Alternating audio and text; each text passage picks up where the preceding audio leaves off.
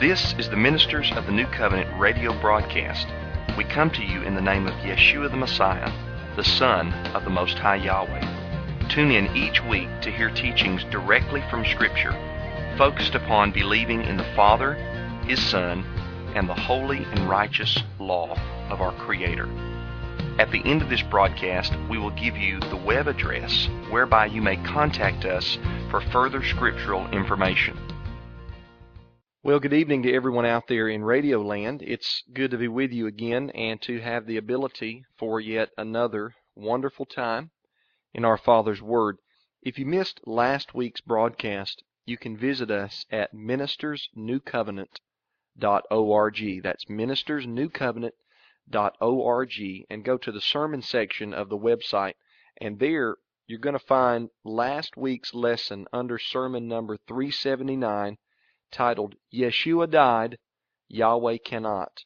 And I really want to encourage you to go and listen or even re-listen to that lesson, because it covers several vital points when it comes to the doctrine of the Father and the Son. But tonight I would like to shift gears and move into another subject that is near and dear to my heart. And I believe it's near and dear to Almighty Yahweh as well. Most of the time it is placed upon the back burner when it should be at the forefront. It should be a very basic, fundamental doctrine that people learn almost right from the start. What happens, though, is this teaching I am speaking of doesn't get taught in the majority of churches today. And because it is a foundational teaching that is left out, many remaining doctrines get built upon a faulty foundation. So let's jump right into it. Have you ever asked yourself, what is the definition of sin? I mean, really, have you ever pondered upon it before? I know many of us have heard sermons preached against sin, and sometimes preachers go so far as to say that a person living in sin will end up in hell or in the lake of fire. But what do they mean when they say that someone is living in sin? What does it mean to sin against God? Some people I've asked this question to say something like this: well, it means to do wrong. But then I have to ask them the question, how do you define wrong?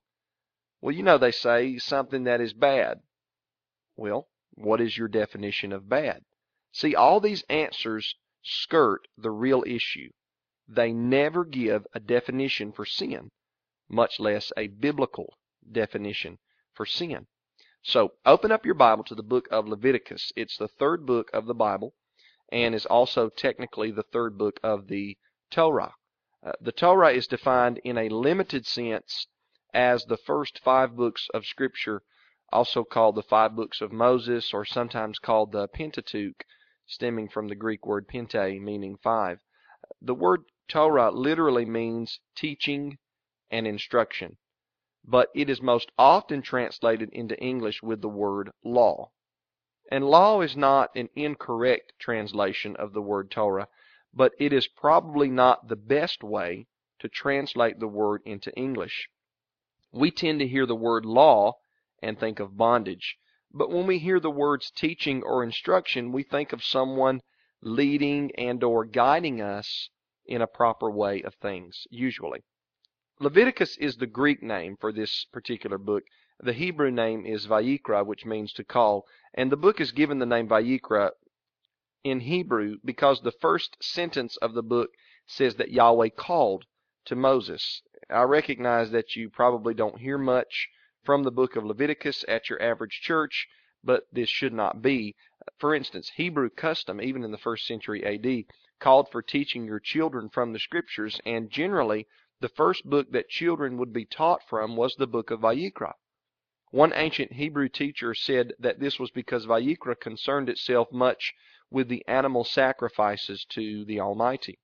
He explained that since the children were pure, and the sacrifices brought to the Most High were also pure, then let us begin by teaching our children from the book of Vayikra, or Leviticus. That's just a brief background on this book.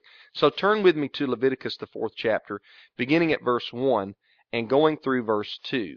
The text says this: Then Yahweh spoke to Moses, tell the Israelites when someone sins unintentionally against any of Yahweh's commands and does anything prohibited by them. Now, right here in the book of Leviticus, we get a biblical definition of sin, straight from the mouth of the Most High. Yahweh tells Moses that sin is when someone does anything against any of the commands of Yahweh. What commands? Well, it would be none other than the commands we find in the Torah, the teachings and instructions of Yahweh, specifically the first 5 books of the Bible. To violate Yahweh's teachings and instructions means that you have committed a sin against Yahweh. And sure, we can say that this is a wrongdoing or something bad, but these words are all more specifically defined as breaking Yahweh's commands. The word wrong is not defined by what your parents say or your grandparents for that matter. The word wrong or sin is not defined by what any particular denomination or preacher or teacher says is wrong. The word wrong can only be defined properly when it is defined biblically. And the biblical definition of wrong or sin is to violate the commands of Yahweh. Now, you might say this, okay, but that's in the Old Testament. Things are different in the New Testament now. And I have heard so many people tell me this when talking to them about the commands of Yahweh.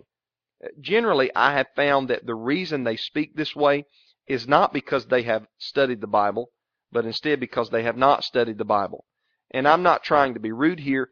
I'm just trying to get a point across. I myself, at an earlier point in my life, would have dismissed the commandments of Yahweh in the Torah as irrelevant because that's in the Old Testament. But let's begin to examine this objection by turning to a New Testament book in Scripture, the book of 1 John. Take your Bible and turn to 1 John chapter 3, verse 4. Now, before we read here, keep in mind that when John was writing this epistle, there was no New Testament epistles in the canon of Scripture as of yet. John did not tell people to open up to the book of 1 John, as I've just told you to do tonight. John was in the process of writing his epistle, along with other men like Peter, James, and Paul. None of these men carried around a New Testament with them, or even a Bible at all, for that matter. The only scriptures they had was what many people call the Old Testament, or more correctly, the Hebrew Scriptures, or Tanakh. These scriptures were usually located, for the most part, in a local synagogue, and occasionally, if someone was wealthy enough to supply the material and had the time, they could write out their own personal copy of a certain portion of the text of Hebrew Scripture. But this would have been very rare back in the 1st century A.D. My point, though, in all of this is that when John wrote 1 John, the only quote-unquote Bible he had was the Hebrew Scriptures. There was no New Testament Scriptures at that time. So, let's look at 1 John 3, verse 4. It reads as follows, "Everyone who commits sin also breaks the law. Sin is the breaking of the law." After reading that, what we have is not only a verse from the book of Leviticus defining sin for us, but we have a New Testament verse from 1 John that defines sin. And as you see, the book of John defines sin in the same way that the book of Leviticus defines sin. Sin is the violation of the law, the teachings, and the instructions of the Creator, the commands of Yahweh. What law do you think John was talking about when he first penned what we now call 1 John 3, verse 4? Remember, John had no New Testament. John was an Israelite from the 12 tribes of Israel, and John only knew Scripture as the Hebrew Scriptures, of which the foundation was the Torah, the 5 books of Moses. So all this being taken into consideration, I believe the inevitable conclusion is that John believed sin was violating the commandments of Yahweh found in the Hebrew Scriptures. So what's the significance of all this? Well, I want you to think about it. If we should not be involved in sinning against God, and sin is defined as breaking God's commandments, then that means we should not involve ourselves in breaking God's commandments.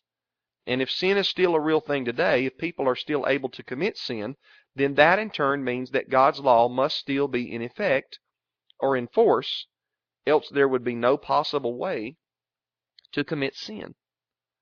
And this is very easy logic, but in spite of how crystal clear the Bible is on this issue, you have droves and droves of pastors and churches in the world who will preach entire sermons, or sometimes a whole series of sermons, explaining to you that the law has been done away with, nailed to the cross, abolished, and if you try to live by the commandments of God, you are nothing more than a Judaizer that denies the blood of the Messiah.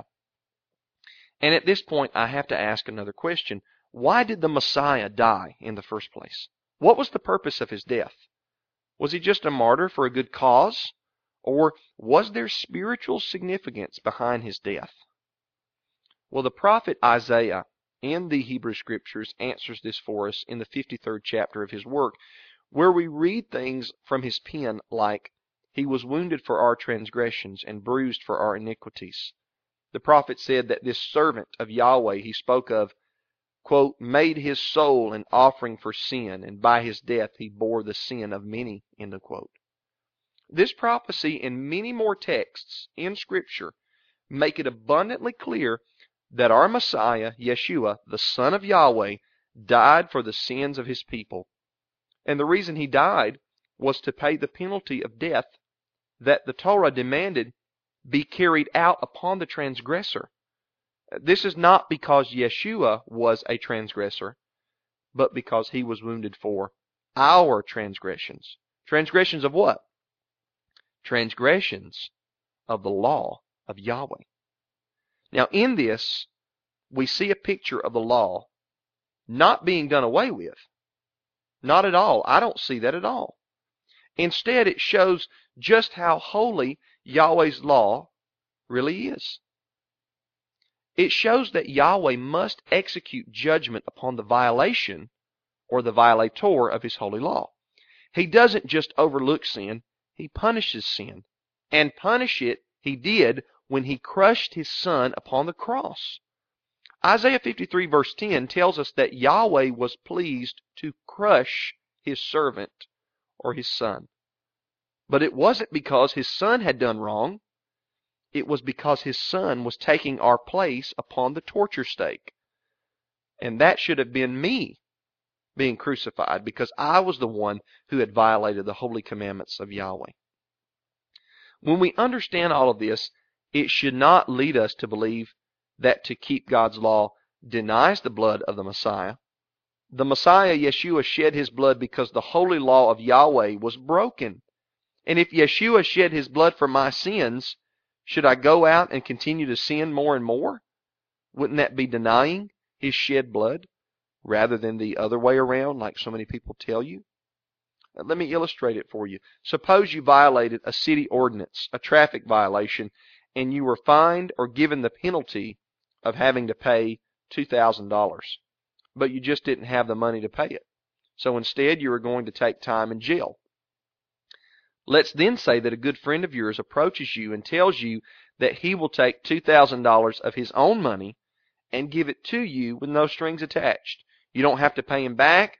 He just wants to do this out of the goodness of his heart, not because you deserve it, but because he wants to show you the concept of grace and mercy. He gives you the money and you pay the fine. How would you deny your friend's gesture? Let's say that you appreciated what your friend did so much that you vow to strive not to commit the same crime again. You're very meticulous in making sure that you did not break the same city ordinance over again. Would this be denying your friend's gesture? I don't think it would.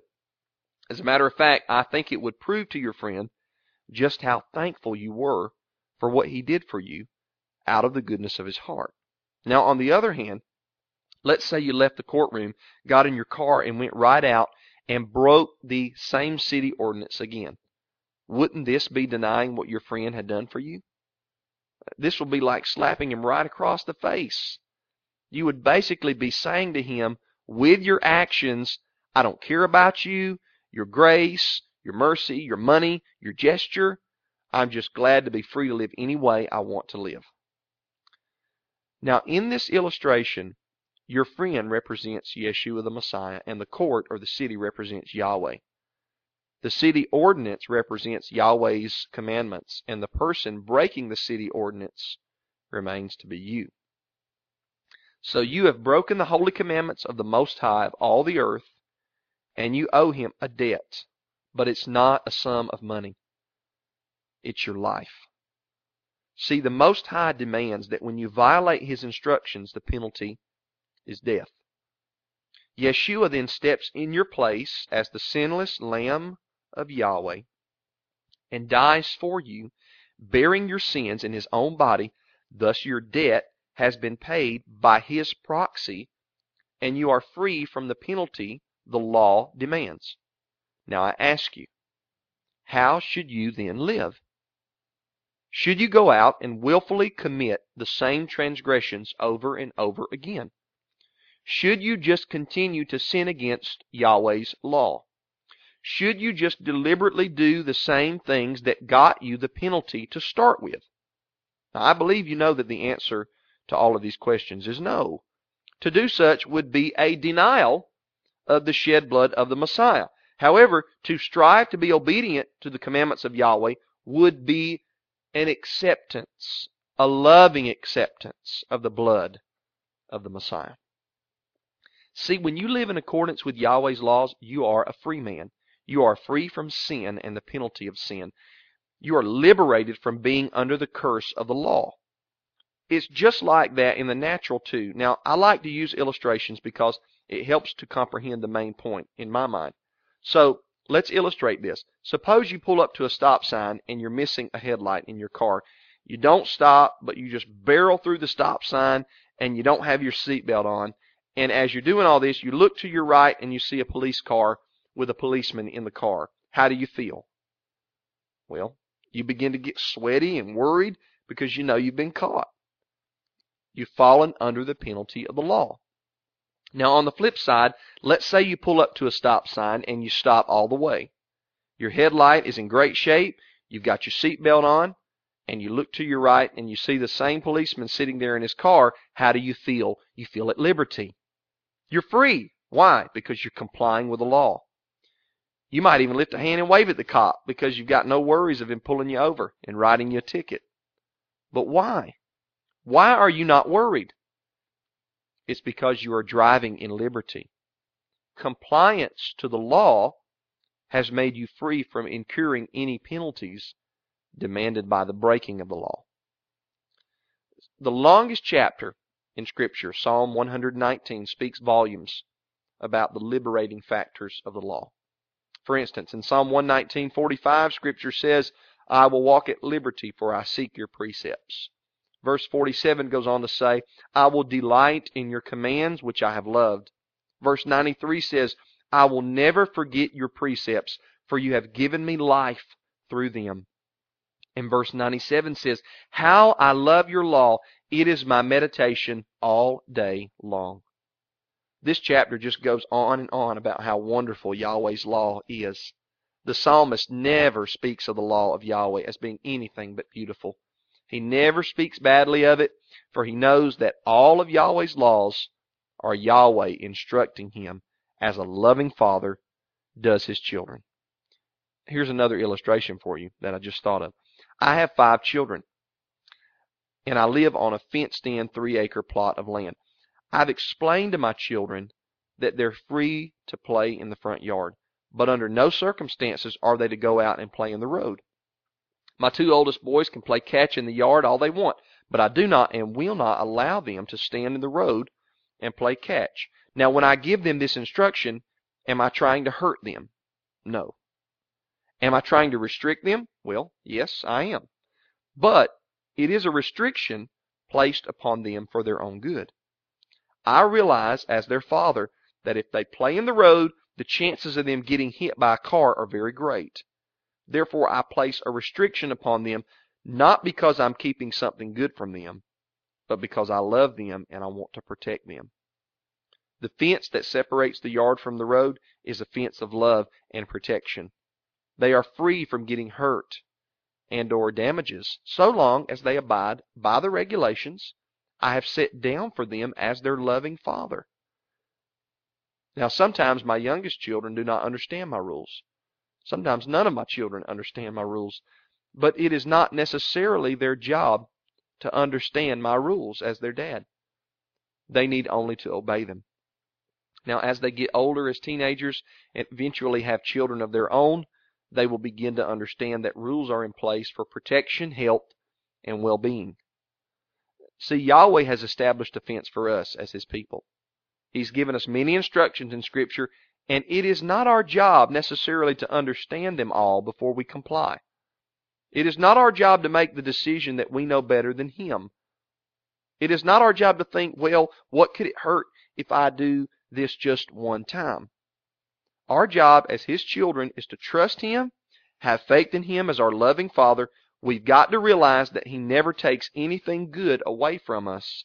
He protects us with His instructions. He doesn't want us getting hit by a car. So He tells us not to play in the road. And you know exactly what I'm talking about. You know, Yahweh sent Yeshua, His Son, to do more than just pay the penalty for sin through His death. His sacrificial substitute death is a very vital, important part of His coming, but it tends to overshadow His life in the theology of many. See, Yeshua also came to show us what it means to serve Yahweh. He did this by always being obedient to the Father's law. Yeshua observed every aspect of Yahweh's law that was applicable to Him. He never veered from the straight and narrow path. He always submitted to the loving instruction of His Father. He never sinned. Years ago, there was a fad when I was growing up amongst Christian youth that consisted of wearing a designer bracelet with the letters WWJD on it. And these letters stood for, What Would Jesus Do? And the bracelet was supposed to be an encouragement to people to ask this question to themselves before making decisions in life. They were to base what they would do upon what Jesus, or more correctly, upon what Yeshua would do. And I know exactly what Yeshua would do in every situation. He would always, without question, obey His Father's holy Torah. He would never sin against His Father. And this means that Yeshua would not covet his neighbor's belongings. He would not murder or steal or commit adultery. Yeshua would have no gods before Yahweh. He would not be involved in idolatry or taking the sacred name of Yahweh in vain. Yeshua would honor his parents and never bear false witness against his neighbor. Yeshua would observe the Sabbath day, the new moons, the annual festivals, all the sacred times on Yahweh's calendar. Yeshua would eat only those animals that Yahweh deemed fit for consumption. Yeshua would wear fringes on the four corners of his garment with a thread of blue in each fringe. Yeshua would honor the gray hair of the elderly by standing as they approached him. And Yeshua would not shave the borders of his beard nor round the sides of his head. Yeshua would not tattoo his body or use unjust weights and measures. He would never curse a deaf person or place a stumbling block in front of a blind person. Yeshua would not wear a garment mingled of two materials or crossbreed livestock. He would never consult mediums, spiritists, or consult those who claim to speak with the dead. Yeshua would follow all the instructions about ritual uncleanness found in the Torah. He would never kidnap anybody. He would not break a vow that he made to Yahweh. He would always, always be obedient to Yahweh's holy Torah. Now think about this. How could you, if you followed Yeshua in your life, be doing anything wrong by imitating any of his example? After all, he is the perfect Lamb of Yahweh, correct? He's the sinless Son of God, right? Are we really going to be honest with ourselves when we ask, what would Yeshua do? Or are we just going to wear it on bracelets as a fad and not believe what the acronym stands for? What I found in my life is that people want to say that we should follow the Messiah's example, but when someone actually starts following Yeshua's example, other people then look at them and exclaim, oh, he's just trying to live under that old law, or he's just a Pharisee, or he's holier than thou, or something like that. People think you've joined a cult because you quit shaving or started wearing tassels on your garment. But all you've done is decided to follow the example of the Son of Yahweh, Yeshua the Messiah. You decided that you were going to take it seriously. You asked yourself, what would Yeshua do? And then you begin to live the way you know that he lived. People then thought of you as being weird or cultic or pharisaical, but you know what? Yeshua was looked down upon too when he walked the earth. People talked bad about him, calling him a glutton, a drunkard, and even saying he was possessed with a demon at times. Yeshua's mission had nothing whatsoever to do with abolishing his Father's law. That is not what he came to do. People have in their mind that the law is just a curse or bondage or some kind of prison. And ever since the Messiah came, he made it where we don't have to follow all those terrible rules anymore. And I've explained to people numerous times why I live the way that I live. And so often I hear this in return. They say to me, but Matthew, didn't Jesus die so we wouldn't have to do all that stuff? Stuff? How dare we call Yahweh's holy, righteous law stuff? Was Yeshua the Messiah just obeying stuff when he lived perfectly? Was that all just stuff that we violated, placing Yeshua on the torture stake? Please, brothers and sisters, listen to me. It's time we forget what some self-proclaimed preacher says. Most preachers should spend less time preaching and more time studying the Scriptures. Most of them are hirelings anyway that are out to fleece the flock of the people in the world. They come up with so many ways to make merchandise of the gospel. They're after your money, promising you liberty when they themselves are servants of sin, telling you to sow your seed into their lawless ministry. Beware, brothers and sisters, beware of false prophets that come to you in sheep's clothing, but inwardly they are ravenous wolves. See, Yeshua tells us that there will be many who will say to him on Judgment Day, Lord, Lord, didn't we prophesy in your name, cast out demons in your name, and perform many wonderful works in your name? These people thought they were saved their entire life. They even called Yeshua Lord, Lord, emphatically thinking they were doing so much in his name. But do you know what Yeshua tells these people according to Matthew 7, verses 21 through 23? He tells them, get away from me. I never knew you, you who work iniquity. Do you know what the word iniquity is there? It is the Greek word anomia, and it literally means no law or without law. Some Bibles now translate it workers of lawlessness or even lawbreakers. See, Yeshua is telling them, you called me Lord, but I wasn't Lord in your life. You didn't serve me. You didn't follow my example. He tells this same group of people in Luke 6:46, why do you call me Lord and do not the things that I say? See, it's easy. It's so easy to call Yeshua Master or Lord or sing about it in a song. But that doesn't make him your Lord. The way you can know if he is Lord of someone's life is if that someone is obedient to the Lord's words. And this means they will be obedient to the commandments of Yahweh, because Yeshua always taught Yahweh his Father's law. My time is slipping away, but I want you to make sure to listen in next week as I get more into what Yeshua has to teach us about observing Yahweh's law. He did not come to destroy the law, brothers and sisters. And it's vitally important that you understand that. Your eternal destiny depends upon it. You've been listening to the Ministers of the New Covenant radio broadcast. Our website is ministersnewcovenant.org.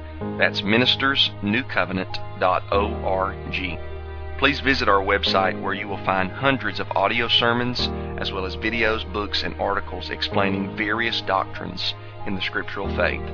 For questions, you can also call 678-347-6240. That's 678-347-6240. Thanks for listening, and according to his will, may Yahweh richly bless.